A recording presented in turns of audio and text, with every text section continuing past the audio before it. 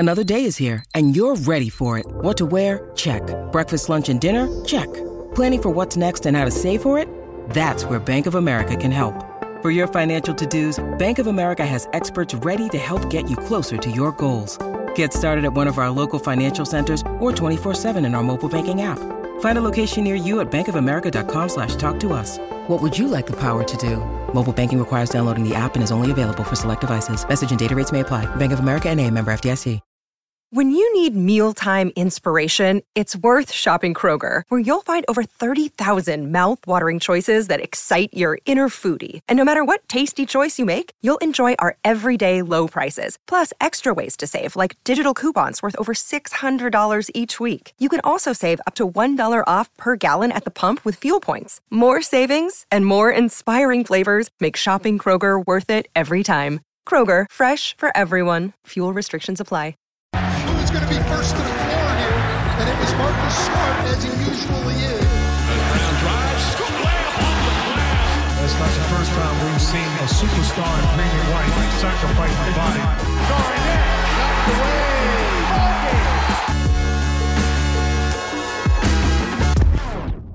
What is up? Welcome back to another episode of First to the Floor. We have a very special episode with a very special guest today. It's Caitlin Cooper from Basketball She Wrote, one of the best basketball blogs and Patreons out there. Very smart basketball mind. I'm not sure what she's doing talking to us today, but Caitlin, how are you?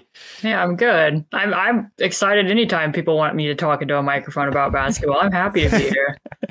Amazing. And of course, the legend himself, Wayne Spooney. How are you, mate? I'm doing great, Jake. I'm just gonna turn this into 45 minutes on Aaron Nesmith. So that's kind of the plan. Let's do it. And that's what the people want, and that's right, what they're gonna get. I know. Yeah, we've got some Caitlin fans in the chat already. So this is exciting. We'll jump straight into it. FIBA, the World Cup, kind of in the rear view here, but it was a very Pacers heavy World Cup, Caitlin. Obviously, Halliburton, Celtics legend Daniel Tice bringing home the gold medal, which we loved to see. Do you typically get around the World Cup, or are you more invested in it, involved with analyzing it due to the Pacers-centric angles? I mean, I certainly dabble. I watched Eurobasket last summer as well. Germany was looking good even back then last summer, so I had a feeling that they would do well in the World Cup as well. And the prior World Cup that several Celtics played in, Miles Turner was playing, so I guess it's a little bit of both. That's right. Yeah. Nice. So what are your thoughts on kind of FIBA basketball, the World Cup in general? Did you enjoy this year's tournament? I don't know how you guys landed just from a Team USA perspective, but I found a lot of the discourse to be fairly irritating. I feel like because the American team has such a deep pool of players to choose from, I feel like it could be the original dream team in their primes, and there would be people like, why didn't that guy get picked? Like, why was this person not here? And oftentimes, like, I'll watch a game, I'll watch them lose to Lithuania, or I'll watch them lose to Germany, and the people who are being brought up, I'm like, okay, how, like, no offense to Trae Young. Trae Young is a fantastic player, but how is Trae Young going to fix what went wrong in that game against Germany? Like, yes. Yeah, and I mean, I'm kind of a little poisoned on FIBA. I think last World Cup, or maybe it was 2 ago, there was 4 Celtics on the team, and it was like the most I think we came in 8th or something like that. So, yeah, I'm with you. It's like the opposite of soccer, where it's like, we made the knockout rounds. This is amazing. I love it. Let's call it football now. It's like, you better win the gold, and you better win every single game by 30 points, or this is a huge disappointment. And that's a great way to put it, right? Because when Team USA wins, no one cares. But when Team USA loses, it's the worst thing ever. Mm-hmm. Yeah, and like my experience is interesting just because. So I'm half Australian, half American. And so the Australian basketball, like the Boomers, everybody's really hyped. Everybody really cares every year about the Boomers, World Cup, Olympics, training camp, everything. And then the US, the roster comes out. Everybody's like, if you go back and look at everybody's tweets from when this roster was released, everybody was like, oh, this roster's like sneaky stacked. They're easy going to take gold, just completely disregarding the years of chemistry and experience that all these other countries have, and then it flips the other way around, being like, "Not this team's trash. It was the D team apparently." And then I see a tweet with the best A, B, C, and D teams. And I'm like, one of the factors that's always left out is like, well, what if Kawhi and Paul George and all these guys, like, part of having a really good international team is having people bought in, year out to create this like chemistry from tournament to tournament across 4 years between World Cups, 4 years between Olympics, which the US is just never going to have for a variety of reasons. So yeah, the discourse is just a bit of a nightmare for a variety of reasons. And we had the Molotov cocktail of Noah Lyles chiming in halfway through about being world champions as well, just to make it really fun, just so we really couldn't actually talk about basketball on this one. Yeah, and sort of let's a little bit of brass tacks, and we'll bring it back to the Pacers a little bit here. So a lot, you spoke of the discourse, how it was kind of annoying. Halliburton was like a big part of some of that discourse, actually. And a lot of people, probably a good sign for Pacers fans and yourself, wanted him to start, wanted him to get more minutes. They looked a lot better, a lot more fluid offensively when he played. Were you on that bandwagon? And my guess is yes, but I actually was not. Interesting. No, I was not, because I felt like this particular iteration of the roster, their strength was going to be their depth, and their strength, I think everybody knew going into it, this is not a team that's going to win the possession war on the glass. They're going to struggle with mismatches. So being able to run that second five out there and know that that was going to be a unit that really pushed the pace and got out and run, I felt like that was going to be an advantage against other countries' second groups of five. So I was perfectly fine with them leaving that grouping alone. As it turned out, they did end up making the one shift with Josh Hart moving into the starting unit and Brandon Ingram moving back until he ended up getting sick and sitting out. But no, the place where I did differ, I don't usually have a lot of rotation and substitution quibbles, but when they got into that game against Germany, I felt like the lesson from the friendly against Germany was that the closing lineup with Halliburton, Reeves, Edwards, Bridges, and Jaren Jackson Jr., that was the main takeaway, so that you could have Bridges on Schroeder and you could have Edwards defending Franz Wagner. They moved Tyrese Halliburton actually onto Daniel Tice, because a lot of times, like, he's just better in that aerial ace role. You don't want him doing screen navigation. Hence what we saw when he slipped and fell and Obst made that three in the elimination game. Obst. Yeah, you don't really want that. So they didn't get to that group in that entire game until there was 4 minutes left to play. They end up cutting the lead down to, 1 or 2 points before Obst made that three. I felt like they needed to get to that group quicker. And then I kind of like what you said there about, not having the continuity and the chemistry. I felt like that was a big takeaway from that game as well, because I think a lot of times people think that switching is the more complicated defense, and in all reality, switching is the simpler thing to do. Yep. It's easier to communicate and do so. Like, if you can't stay in front of Schroeder, they were just switching everything. And then my frustration with that was like, okay, so maybe you don't feel comfortable doing a hedge and recover to keep Reeves out of that action or to keep Halliburton out of that action. But they weren't doing a lot to protect the mismatches. Like, they're getting those guys in the post and there's no scram switching, no triple switching. Like, why are you just willfully giving up that switch? I still think that was the best unit to go to and finish with. But then also, like, Tyrese is in an off-ball role and Anthony Edwards is playing point. So it kind of feels like at that point, like, if you're not going to get out and run with Tyrese and he's not going to be running offense and he's going to be somewhat of a defensive liability for you, you're kind of just, maximizing his weaknesses and minimizing his strengths at that point in time. So, I had some quibbles in the game against Germany, I will say. Yes, the switch everything defense needed to try something else. I think that was definitely my big takeaway at some point. Yeah, switch everything defenses work with like a very few, sets of personnel, like the Celtics 2022 finals team. Like, you got to have certain guys that are able to switch it. And then you actually have to be very connected as well to execute those scram switches, to know that when Halliburton's on personnel X, Y, and Z, we're switching those ones, but not, guys A, B. And so to build that chemistry across a tournament like this is really, really hard. But that's interesting on the Halliburton thing. That you weren't part of the get Halliburton in the starting lineup. Even if it wasn't the starting lineup, I do agree that getting him in the closing lineup would have been good, just because of the stagnation that it felt like it happened at the end of a few games, which is just also, that's kind of what happens in FIBA as well. But the big question, Daniel Tice.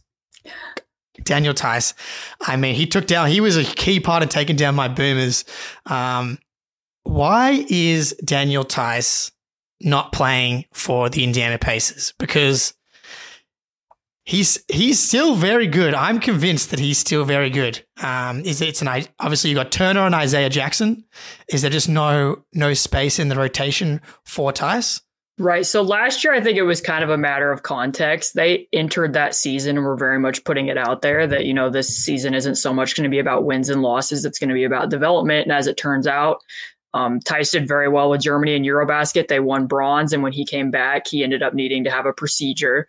He didn't come back and wasn't available then until February. And when he was available, they were playing him as the backup 5. And then even for a few games after the trade deadline, they were also playing him as the backup 5, which led me to believe that, if all of their options were available, maybe that is where they would have leaned. And then it became like a rotation carousel after the trade deadline was over, where Jalen Smith started a game and then would come off the bench and be the backup 5. Then Isaiah Jackson would be the backup 5. And they were basically just time sharing a position. So I think it was more about where the trajectory of the Pacers were. Now this year they have more expectations. They kind of want to make a push for the playoffs. I do think that of the options, that Daniel Tice is the most dependable person that they could put out there. It's just a matter of how much do you still believe in the upside of Isaiah and Jalen? And then, how do you feel about Tice playing in a more up-tempo scheme where they play more random, they really play fast in transition? And also, what does that mean for the development of maybe Jarris Walker? Because I think the strength of Daniel Tice more than anything, and you guys know this, is that he sets solid screens. He's very good at running handoffs and getting to the next action. I think those are also some things that they would want to see from Jarris Walker, their rookie in the backup 4 spot. So do they infringe on each other a little bit? Is kind of where I see it. But Daniel Tice is still very good. We've seen that with the Germany team. He's still a dependable big that could be in an NBA rotation for sure. Yeah, do you think the Pacers are really young? I'm an Isaiah Jackson guy. I really like what he brings. I think with just his insane athleticism, he doesn't have to be particularly good at basketball to be a decent role player. But so is Tice in the cards? Do you think they'll trade him? And can we beg of you not to trade him to the Miami Heat if he is traded? That's the one team. Please do not do that. Everything in your power. Indeed. Because I know for a fact that if he goes to the Heat, then they're winning the title, and it's going to be the worst. Was it Buchanan? Is that the GM Buchanan? Call him up. Could you call in a favor, Caitlin, please? My guess is that they'll probably be looking for things there. He has a team option, which I can't imagine that they would pick up because it is a little bit pricier and because they do have so many. Jarris can also swing and play some 5. He did a little bit of that at Summer League. I think the thing with Isaiah, it's whoever they pick to fill that spot, it's almost less about that player, at least from my perspective, and what it means for the other players in that lineup. So for instance, if Andrew Nembhard's going to be their backup point guard next year, which that's still up in the air with what they're going to do with TJ McConnell as well. Andrew and Isaiah play really well together as a pick and roll combination. So then that makes sense. But Isaiah doesn't shoot threes. He barely shoots outside of 10 feet. So for Jarris Walker's case, if you want him to be in the short roll, if you want him to be doing more DHO stuff, then it might make more sense for it to be Jalen Smith, because Jalen Smith doesn't shoot the ball well, but he does at least shoot. So it's kind of having to move a Rubik's Cube around to get everything right for all the people who are in that unit. So we'll see where they land. Yeah, I do think when you're talking about developing a bunch of different guys like Tice, it is valuable to have veterans around that know how to play basketball and can fit around different lineups and different guys. And having a guy like Tice that can play with Isaiah or play with Jarris Walker or whatever, I think is obviously valuable. But I do think that maybe when it gets to the deadline, that that Tice can be a guy that can, the Warriors. Could they make a move for someone like Tice, to build that front court depth? That would be a disaster for me as well. Just to see Tice to go to any good team, just because I know there's been this thing, Caitlin. At least this is what we think, that players keep leaving Boston, and then the hype on them finally gets accepted, or they're good at basketball. It's like the Marcus Smart and Grant Williams thing now. Now everybody's which I agree with. I think Marcus Smart's going to fit great on Memphis, but I've been hearing that Marcus Smart's overrated for the last 8 years. And I know that once Daniel Tice is on the Warriors or the Heat, it's going to be how do the Warriors and Heat's culture do this? That's we've been saying this. That is exactly what will happen. 100%. Oh man. All right, Sweeney, you think it's time. All right. For the ad read or Neesmith? Oh, wait, we should probably let's do the ad read first. Let's do the ad read first. Yeah, we'll set the stage here. New FanDuel customers can bet $5 and get $200 in bonus bets, guaranteed. Plus, all customers who bet $5 will get $100 off NFL Sunday Ticket from YouTube and YouTube TV.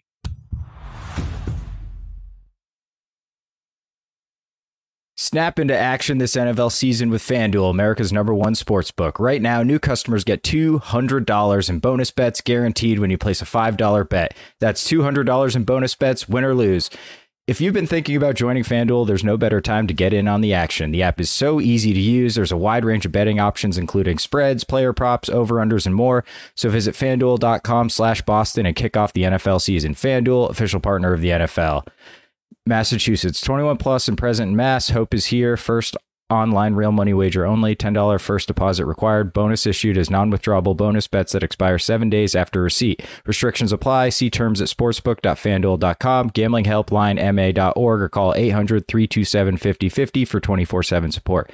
Play it smart from the start. GameSenseMA.com or call 1-800-GAM-1234. All right. Last week, I handed out -4.5 Cardinals, Giants. The Giants went down 28-0 or whatever. And then they came back and technically won by 3. But obviously I missed on that one. We're going to the one thing I think the Patriots might have left, and that's to win games against really bad quarterbacks. Patriots -2.5 versus the Jets. If they can't do it next week, I think that might be it for the fellas. But yeah, it's over. It's over. Yeah. Okay, what we've all been waiting for, and by all I mean just me. So I do a little bit of writing, and one of the only thing that people have ever latched onto that I've written was about Aaron Nesmith, and it was called the Nesmith Manifesto after his rookie year, and I was basically like, this dude is actually good and should start. He had kind of an up and down year, but I've been following him closely with the Pacers. I thought he had a pretty solid year, probably projecting to be a decent bench player. Where are Pacers fans with Aaron Nesmith? Yeah, I don't know how many people know that Aaron was kind of an unsung hero last year because the Pacers went on a 7-game road trip. And Jalen Smith started the season as the starting power forward, and it became kind of evident on that West Coast road trip, this isn't going to work anymore because teams were really cross-matching their fives onto Jalen. So Sabonis would be guarding Jalen, Nurkic would be guarding Jalen. Then it was marginalizing Miles Turner, and they were switching everything, and their half-court offense really kind of stagnated during that stretch. So when they came back home, it was we got to find a different answer at the 4. This is a very small roster, lots of guards, and lo and behold, Aaron Nesmith becomes the starting yes. 4. So the Pacers are playing 8 guards a night. The Raptors have Vision 6'9", and the Pacers have Vision 6'5". They're playing everybody's smaller than 6'5". And then there's these games where you're going to watch Aaron Nesmith, and it's okay. For example, towards the back end of the season when Tyrese was no longer playing, they were trying to give Benedict Mathurin tougher assignments to challenge him on defense. So they're up in Toronto and he's trying to defend Fred VanVleet. And it's okay, his screen navigation isn't really working. We're going to have to switch something up. And a lot of times what they would end up doing is, okay, Nesmith's going to defend Pirtle. That way, when Pirtle sets the screen, you can switch Nesmith out to the ball, and we're going to put Miles Turner on a low usage wing and use him more as a roamer. That kind of became their defensive scheme. So you'd watch games where it'd be okay, they can't do anything against Joel Embiid in the post. We're going to use Nesmith and he's going to front him. Now, did this go well? Not really, but you're watching him out there fighting with everything that he has, and it's he deserves some role player award for this. Something should be awarded. I don't want to take anything away from Nesmith because I think that was the type of guy that he was kind of coming in that we did not expect was this just this energy. It was the Marcus Smart energy with a little less control to it. I don't know if the nickname carried into Indiana, but he got nicknamed Crash by Marcus Smart. Yeah, just because we love him for the effort that he put on every single second he was on the court. He was on a 10, and that honestly helped him get on the court down the stretch of his rookie season. Brad really appreciated that, and Celtics fans, especially basketball fans in general, love a role player that's just putting everything out there, very TJ McConnell-esque, and that's kind of the part of his game that was not in the scouting report that I was following of him with him coming into the league was this. He's really athletic. He's got a really advanced body for. We talk about a lot of dimensions on this show. Nesmith's dimensions for his age, this guy's very, very strong. And I love that he's been able to kind of scale that up to, is he going to be able to front Joel Embiid? But he saw Marcus Smart giving it a go. I love that he's able to kind of carry that over. But yeah, that for Neesmith, I think he has a relatively high defensive floor just because of how athletic he is and how much effort he gives and how much he's willing to get on the boards. Yeah, I mean, they're starting him with Nembhard and Buddy Hield and Tyrese Halliburton. And because of what some of Tyrese and Buddy's limitations were, Neesmith and Nembhard were generally taking the top assignments. And like I joke and say that it didn't work with Embiid, but in all honesty, they tried everything else that night. They tried double teaming, sometimes triple teaming. They tried single coverage with Miles. They tried zone, and the fronting was probably the best option of many bad options. Let's go, Aaron. But he is a guy that's going to run through a brick wall. But at the same time, I like that Marcus Smart nicknamed him Crash, because I think when I looked it up this morning that he shooting fouls per 100 possessions, I think he was the leader among wings. Among non-bigs, I don't think anyone averaged more than Aaron Neesmith. So he can kind of struggle to finish stops without fouling. That is not shocking issue, and probably why the Pacers don't long-term see him as a part of the starting lineup. Although I do think that they really did value the fact that he's willing to do whatever it takes to win games. He's kind of like they played the Magic and he had a clutch rebound at the end of the game and ended up getting a putback that ended up kind of sealing a win for them. So he is capable of coming in with those types of plays that, the intangibles, very, very from the Marcus Smart mold, I would say. Yeah. So definitely, Pacers haven't locked onto him as a potential untouchable, as Spoonie, I think, had got to. That's me and Aaron's parents are the only three people who have him as untouchable. Because this is the last year of his contract, right? And then he's unrestricted. Is that correct? No, he's an RFA. Yeah, he's coming up. Right, of course. So he'll be an RFA next season. Do you think the Pacers are going to be looking to kind of bring him back? Do we have to, get a third Aaron Neesmith jersey potentially after this season? Yeah, I mean, I think it really depends somewhat on how they view the situation with TJ McConnell and Andrew Nembhard. Because when you look at the bench lineup, if they continue to play, which a lot of times they did play with more than one point guard on the floor last year, if they continue to play TJ and Andrew together and Jarris Walker's going to be the backup four, and then whichever one of these backup fives ends up winning that crown, there's not necessarily going to be space because Buddy Hield's probably also going to be coming off the bench. So there's not going to be a spot for Aaron in the 10-man rotation. That being said, if it were me personally, I'd like to see Andrew get that spot as just solo backup point guard to be playing more out of ball screens next year if he's not going to be part of the starting lineup. At that point, then there will be space for Aaron Neesmith to be the backup three alongside Andrew and Buddy. So I think he's still good enough to be a rotation or a role player. It just depends for the Pacers because they have so many guys who can be rotation players, which ones they're going to use and which ones they aren't. Yeah, I'm with you. I think through his first 3 years of his career, I feel pretty confident that he can at least stick in an NBA rotation for years to come. But all right, so moving on to Brogdon, revisiting the Malcolm Brogdon trade. People in the chat, Brogdon's made a little bit of headlines. Indeed, he has. Which, by no fault of his own, Brogdon actually hasn't done anything. It's just been Gary Washburn just did people talk about the aggregators being bad? This is the aggregators at their finest, just Legion Hoops reporting Gary Washburn just speculating on his podcast. Regardless, my first question I have for you, though, before we get there, is will Malcolm Brogdon throw a lob this season to Robert Williams? Because I'm pretty sure he ignored Rob Williams every single time he was open under the rim, which is just a funny way of asking, can Malcolm Brogdon be a slightly better playmaker next season? Because I think Celtics fans were expecting him to be a bit more of a pure point guard. I think we've learned, at least last year, he was a pure scorer, where people have been theorizing that may have been role related, like it was sixth man of the year. You're coming off the bench. We want you to score. That's going to be your job.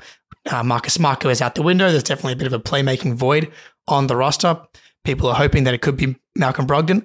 I'm not super confident just from what I saw last season, but where are you on Malcolm Brogdon's playmaking? It's funny when that trade happened, I tweeted out something along the lines of Malcolm Brogdon is a 1.75 positionally, and that he's more of an off-ball secondary playmaker than he is a point guard. And I think that's what the Pacers found out with time. And I don't think I even fully realized it until I started seeing Tyrese Halliburton run the same actions at the same position. And it was like when I got glasses for the first time and I was like, oh, that's what that's supposed to look like when somebody else is running it. So like, I like what you just said there about Robert Williams, because there was times that season before that trade happened where Malcolm Brogdon's running point. And it felt like there was like the Pacers had a weird allergy to finding Sabonis on the short roll or finding him as the roll man. And that was really kind of affecting their offense at times. And I had a whole clip package shared the night that they made that trade and Tyrese was coming over and being like, they weren't even fully using what Sabonis can do, because so often like a pocket pass was apparently like unable to be made in a lot of these situations where it seems like that should have been a thing that happened. So like in Brogdon's case, I think he's capable of running offense. He's a 2-guard who can run offense, but I think it's more about him finding the open man than necessarily passing people open. I don't know that he necessarily makes other people better, but he can orchestrate and run the offense. But that's why I think what his role with Boston was suited him so well, is because he took a step backward in order to take a step forward. When you can get him off the ball and get him getting those secondary drives and get downhill, because he is such a force when he gets his shoulder into guys and gets in that situation. I just think it was overall better for him not to be doing as much in the pick and roll and be doing more in spot up situations. He got more open threes than what he was getting with the Pacers.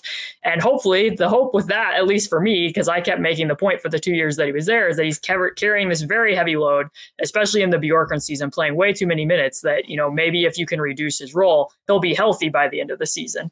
And unfortunately, so close. Exactly pan out, but that's kind of part of the package with Brogdon. It seems like he always has an injury popping up of some sort.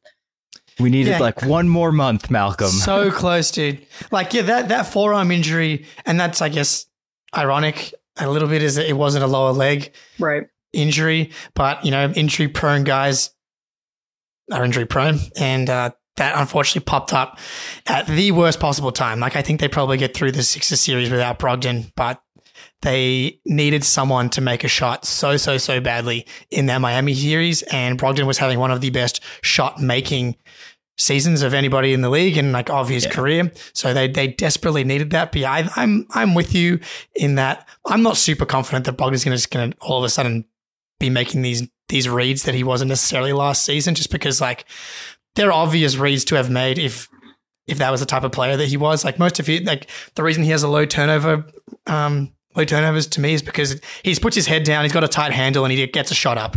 And if he gets lost, he just kind of like does one of those like jumps and throws the ball deep into like towards half court, and Jason Tatum goes and gets it, and then they take a shot from there. Outside of the most famous turnover against Philly in Game 1, which will keep coming back up in my brain. Anyway, I thought you were about to run it and I was going to say, oh God, please don't do that, Jake. But yeah. And that's also why he shot like 50% from 0 to 5 feet last year, which is absolutely atrocious, because I was just expecting a little bit more of him kind of reading the defense and finding open guys. Cause like people are wide open because he does have so much like on ball gravity because he's such a good scorer. And it's sometimes like, dude, the corner, it's right there. But so we just had one season with Brogdon. It was all peachy keen. It was great. 6th man of the year. You all in Indy had a couple more seasons with him. So, you know, we've got this news story coming out about how there might be animosity. Like, from your experience, just being around Malcolm Brogdon, covering him, like, do you think he would be that? I know they're kind of asking an unfair speculative question here, but do you think he could bring any animosity into the season? Like, is he the type of guy that maybe that would show out on the court? Or do you think he'll just be 100% business, nothing to worry about?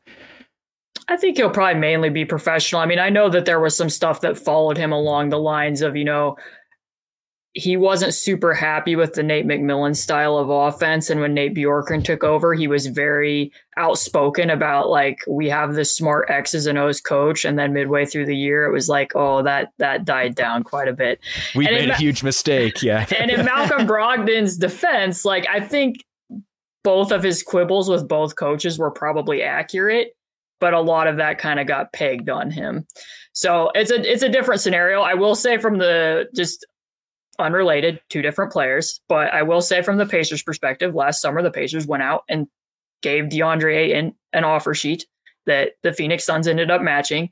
I felt at the time, You just went out and signed a potential upgrade over Miles Turner. Miles Turner's entering a contract year. This is going to go very poorly. How are you going to unring this bell? He ends up going on a podcast with Adrian Wojnarowski, effectively like negotiating his own trade value with the Los Angeles Lakers. And lo and behold, we get to February and they do a renegotiation extension. Like everything that could have gone right went right for them to both, end up in the same place at the same time. So sometimes there can be hurt feelings. And I think sometimes you can still mend those fences anyways. I mean, famously too, like LaMarcus Aldridge with the Spurs requested a trade and they were able to fix that and he ended up staying put. So I don't think you can always take a lot away from this. And I do think I saw from that report too, that like, I think that Gary had said, like, I haven't talked to him since this has happened. So he might not even be in that same state of mind currently. Yeah, I think there's a few, that is a fantastic example, like using that Miles Turner thing. Like they literally attempted to trade for his replacement. And on the Celtics side of things, yes, there was a trade that almost went through, but then the Celtics turned around and traded the longest tenured Celtic on the roster, the heart and soul of the Boston Celtics organization. So I understand, like, you're not wanting to be traded, but like to see where things ended up, it's hard to show like too many hard feelings when they're, Smart was the one that went out the door. And when it's the summer, there's all this stuff kind of floating around, even, for Malcolm going into the season, he's like maybe a little bit upset. The ball start bouncing. You get back with the teammates. You start playing. You start living your life.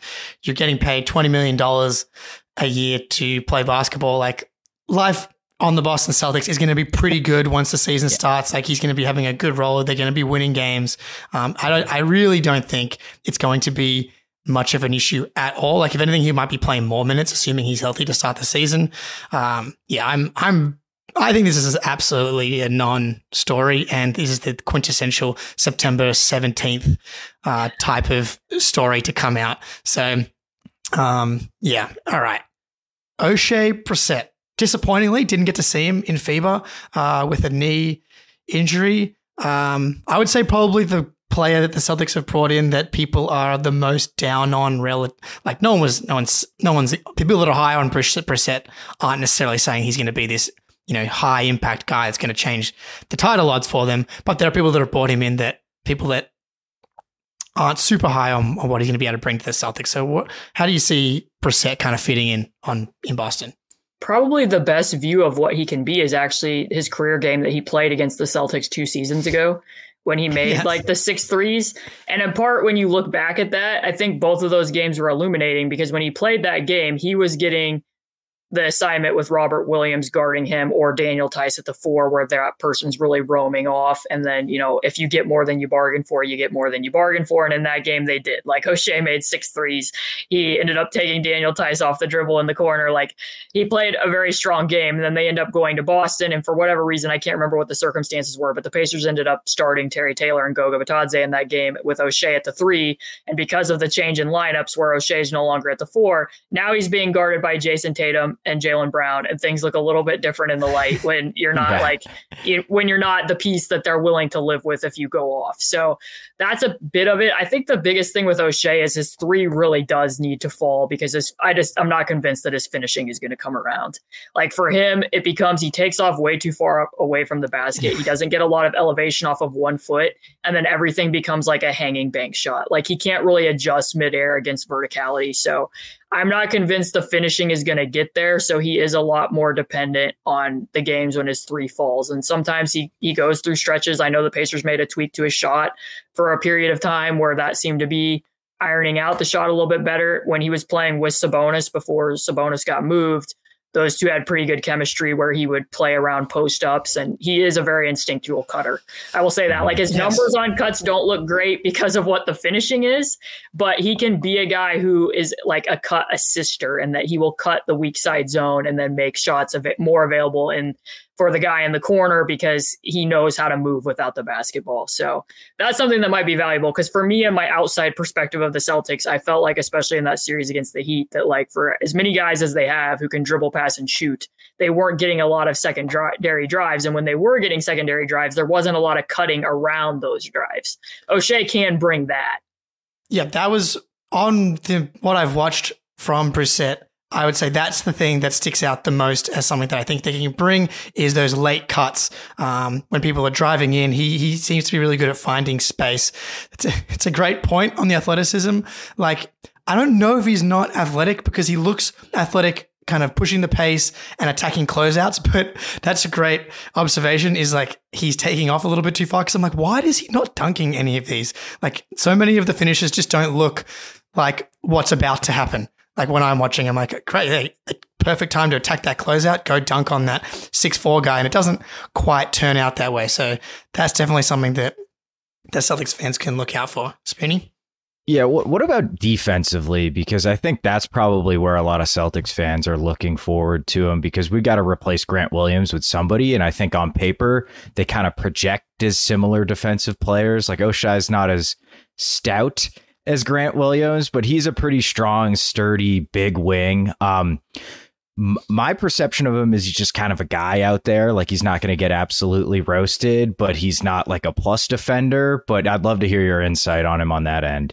So it's good to bring up the example of Grant Williams, I think, because there were times during O'Shea's tenure where he would get assigned to defend at the 5 spot, like what the Celtics would do with Grant, and then switch out to the perimeter so that, that way you can keep Sabonis out of ball screens, or in the case with Miles this year, they just needed to keep that passive size because they were so small everywhere else that they would cross match that a lot.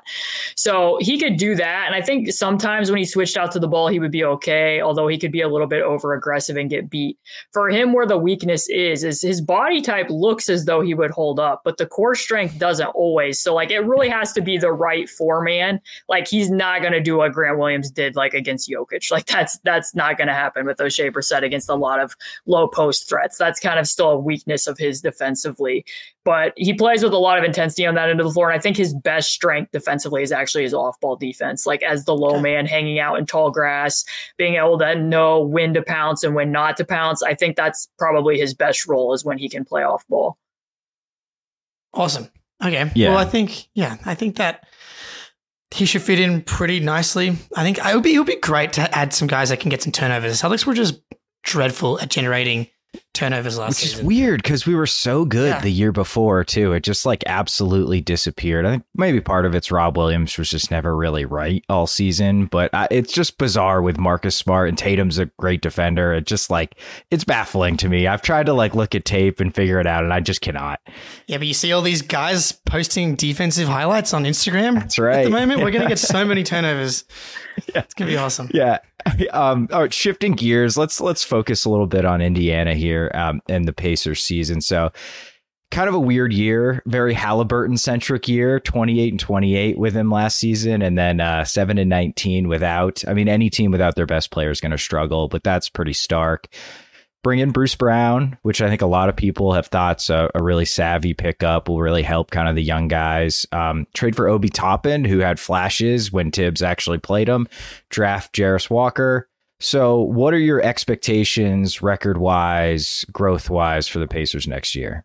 Yeah, I mean, when Tyrese and Miles were both available, they played at like a 44 win rate and their net rating was just slightly negative. So that's basically the equivalent of what the Miami Heat did last year. So I think the Pacers are probably going to go to the NBA Finals. I think that's where they top out. There you go. But PTSD today with the Heat. You fit right in. We're homers over here, so I appreciate that very much. Yeah, so I mean, their defense has been bottom 5 for 2 years running now. That's the area that they need to improve the most. So when you sign Bruce Brown, I think certainly he helps in that regard because of what I said earlier with Tyrese. Like he's still not somebody that you want defending at the point of attack. You mainly like he's good at putting his arms in passing lanes and making some off-ball reads. But as far as trailing through off-ball or on-ball screens, he's more like an aerial ace type. So if you have Bruce Brown, you can put him at the point of attack, and Benedict Mathurin, like there's not a lot of things that you can point to right now and say that's a strength of his on defense. His processing off ball isn't great. You also don't really want him doing a lot of screen navigation. If you're going to switch screens, sometimes he can create domino effects or he doesn't veer into the screener. So I think Bruce clarifies some of that, but it also is still going to put more on Benedict Mathurin to take on certain assignments because last year they had both Nesmith and Nembhard to do some of that. Now it's going to have to be either Ben or Tyrese. And it makes more sense for it to be Ben because Tyrese is so valuable to what they do in pushing the pace and transition that you don't really want him to be expending a ton of energy on that end of the floor. So I think if they can make even, minimal strides, my goal for them is just to be a top 20 defense. Like, even if they could just get to like 19, like they're in stride for what they are offensively, I think, to have a positive net rating and be, a play-in team that could potentially be, tough to play in that scenario with what their pace is. So that's kind of where I see them shaking out, like in the 7 to 10 range, maybe sniffing at 6 if something goes wrong for one of the teams that we think definitively will be better than them. Yeah, well, I mean, the Sixers signed Kelly Oubre, so I'm sure that solidifies their spot in the top 6. They're out of the playoffs. Yeah. That could bode well for the Pacers' ability to sneak up there. I was listening to you and Tony East kind of talking about Mathurin and kind of that 2-guard spot.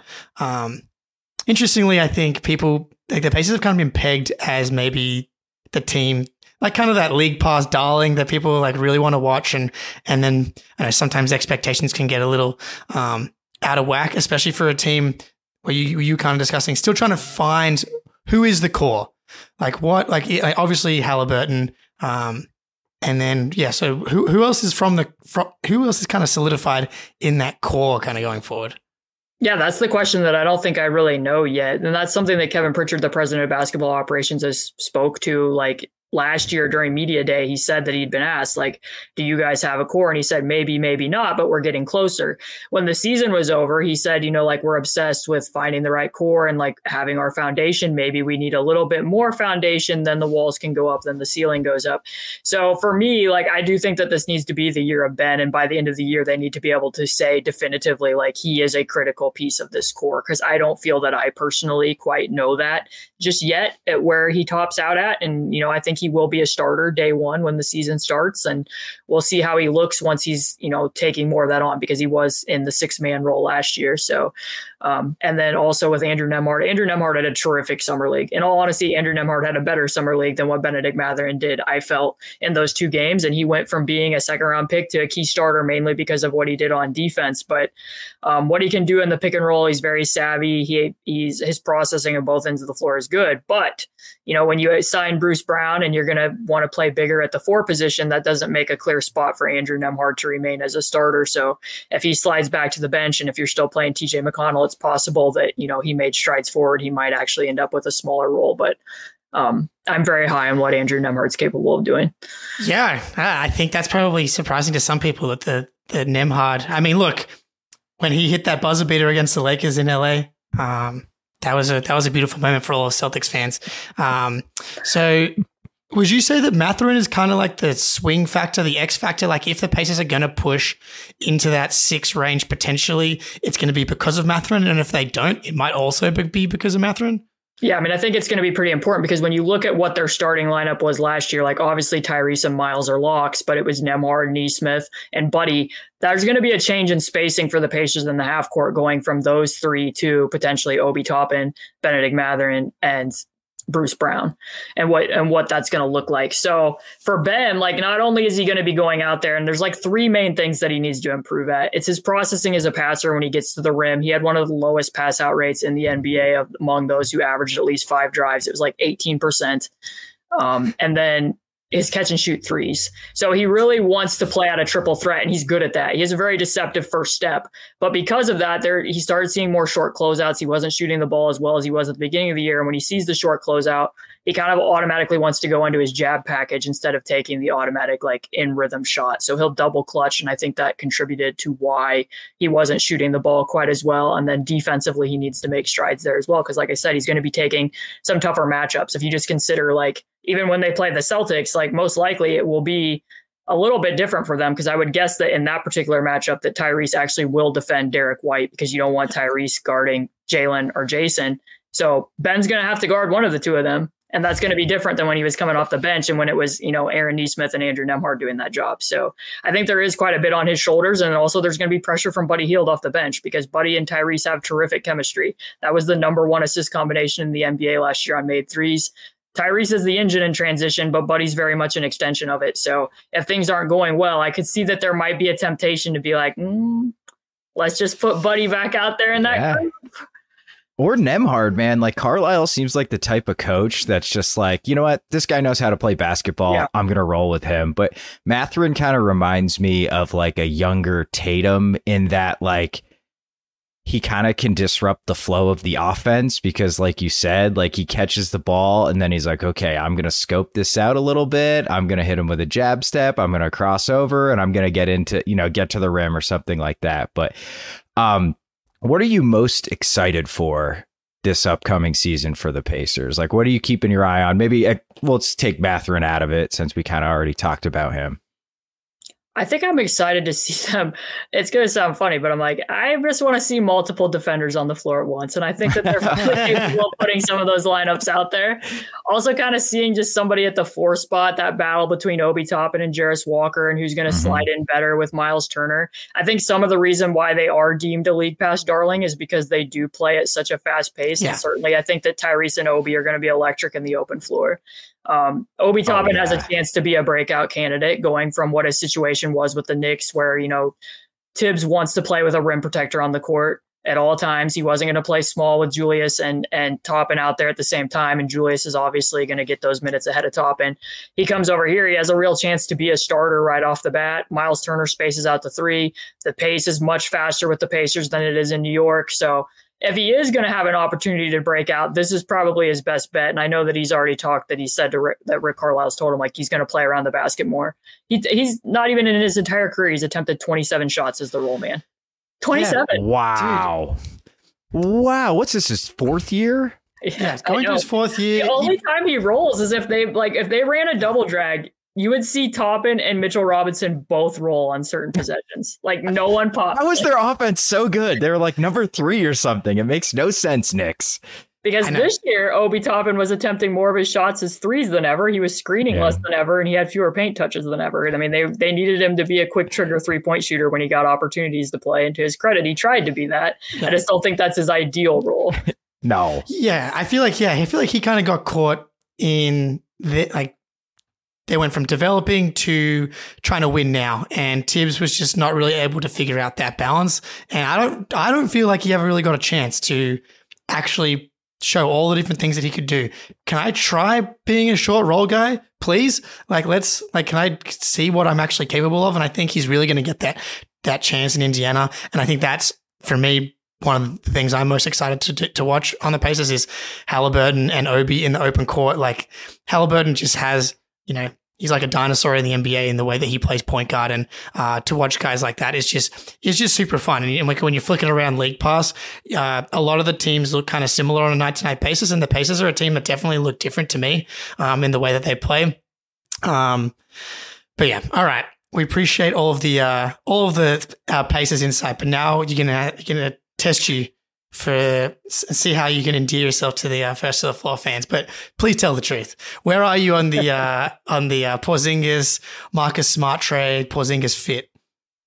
Yeah, I mean, it feels to me from my outsider's perspective that this is a bet on wanting more offensive versatility for the reason that I said before, that like it just felt in that Heat series with the Heat pressing up on them at the 3-point line as much as they did, and how many, like I did look up that the Celtics were second in the NBA last year and contested 3-point attempts. So yeah, you need to have other ways to attack. And I think that's what Brad Stevens is probably thinking here, that Porzingis can pop, he can roll, he can do a little bit in the post against a switch. Maybe he can do some facilitation and like blind pig actions where like, I think that the idea of a stretch 5 in the NBA can be somewhat of a myth. And maybe that's because I've watched a lot of Miles Turner, and this is not me trying to be a knock on Miles Turner per se, but just that like when he goes into the pick and pop, that's not necessarily like most 5s don't follow him out there. It's just him getting free points. And the case of Kristaps Porzingis, like teams do follow him out there. They do stay closer to him in part because he takes a lot of deep threes, and also, like he's just a quicker trigger shooter than what Miles is. So you might at least see a stunt, or like I said, if he is playing with his back to the basket, I think that there is going to be more gravity to stay attached to him so that, maybe Jaylen Brown's getting a back cut, which I know that was a popular thing between Marcus Smart and Jaylen Brown, but it seems like Kristaps Porzingis can probably do that too, in addition to adding other versatility in places. So, it's a tough one. Like, I feel like it's either going to be that this is the one missing piece that puts them over the top, or it's going to fail miserably. Like, I don't feel like there's going to be any in between here. Like, it's going to be one of those two things. That's like exactly where we came out on it.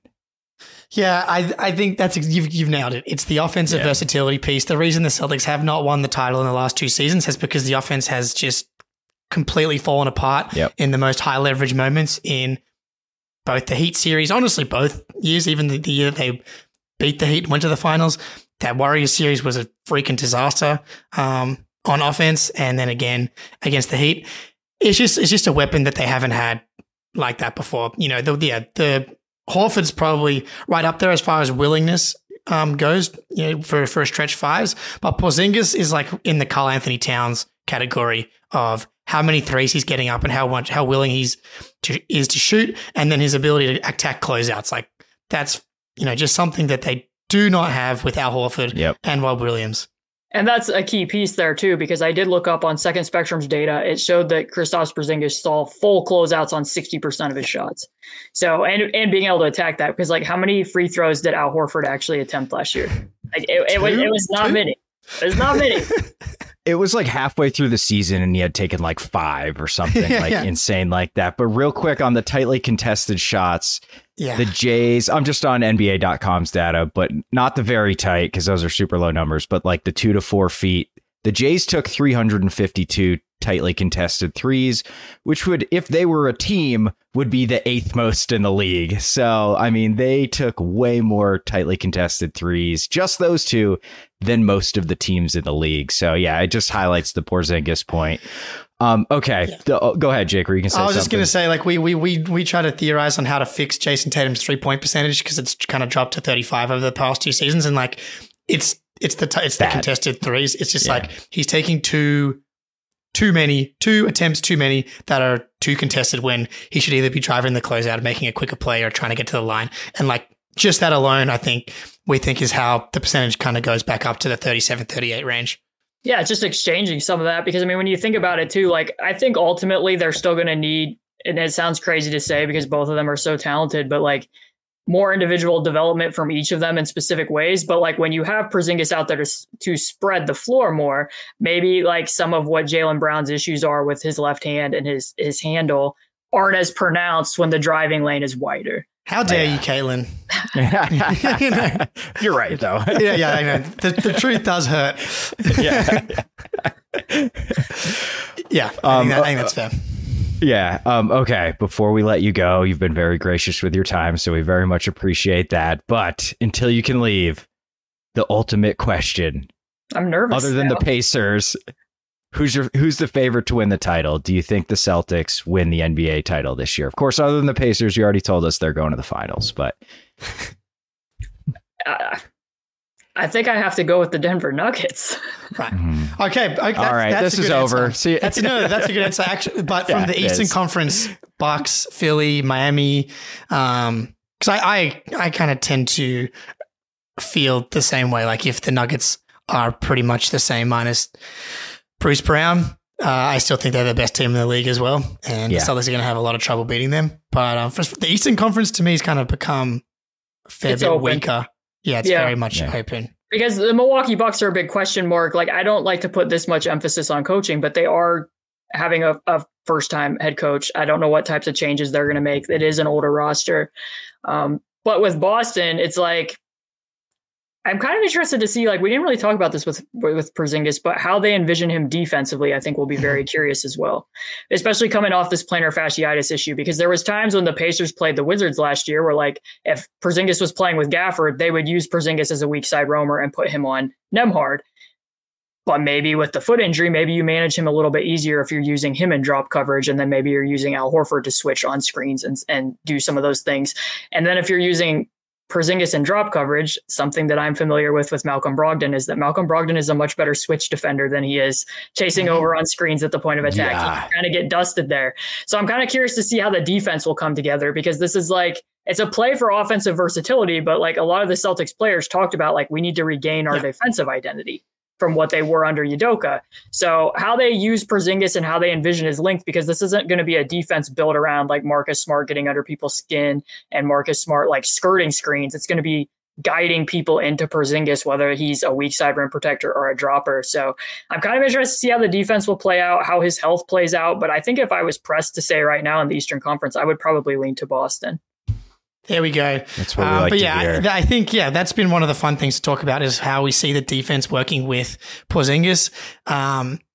He was really good defensively for the Wizards last season, in drop coverage, in space. I think last year he's been underrated in that perspective as well. We're not sure what the starting lineup's going to be, but I think like the defensive ceiling of this team is Robert Williams and Porzingis with Derek, White, Jalen, and Jason. That's going to give you probably, it even feels wrong to say just because Al Horford was still so good defensively all last season. But, with Rob and Al and Porzingis, Rob can be the weak side roamer with Porzingis playing in drop, or we can play Al in drop and Porzingis can play that roaming role. I do think that there's a lot of versatility. You can play him in both drop and that weak side roaming role. I think they're going to try both. Brad Stevens hinted at even trying to play Porzingis at the 3. I'm not sure if that's real. Wow. Yeah. You crazy son of a bitch. You go Jason Tatum at the 2, and then all of a sudden you just have like the most giant lineup of all time on the court at the same time.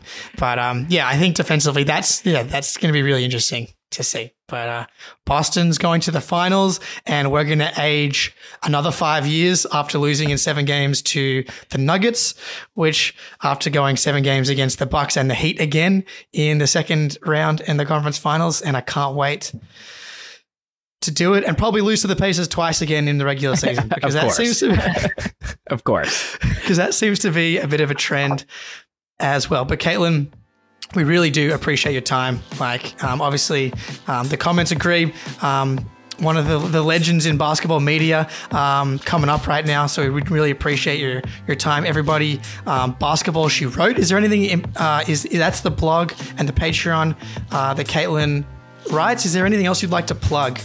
I think that's about it. Just my Twitter handle sitting here. It's at C2_Cooper. That's the link to the Patreon, and people can check it out over there. I got a mailbag coming out soon, later this week, and then I'm just doing player preview pods with Tony East over at Locked On Pacers. Yeah, those are excellent. I was catching up on those, doing my homework for today. But yeah, we really appreciate it. And Spoonie, it's been a pleasure as always. And until next time, go Celtic.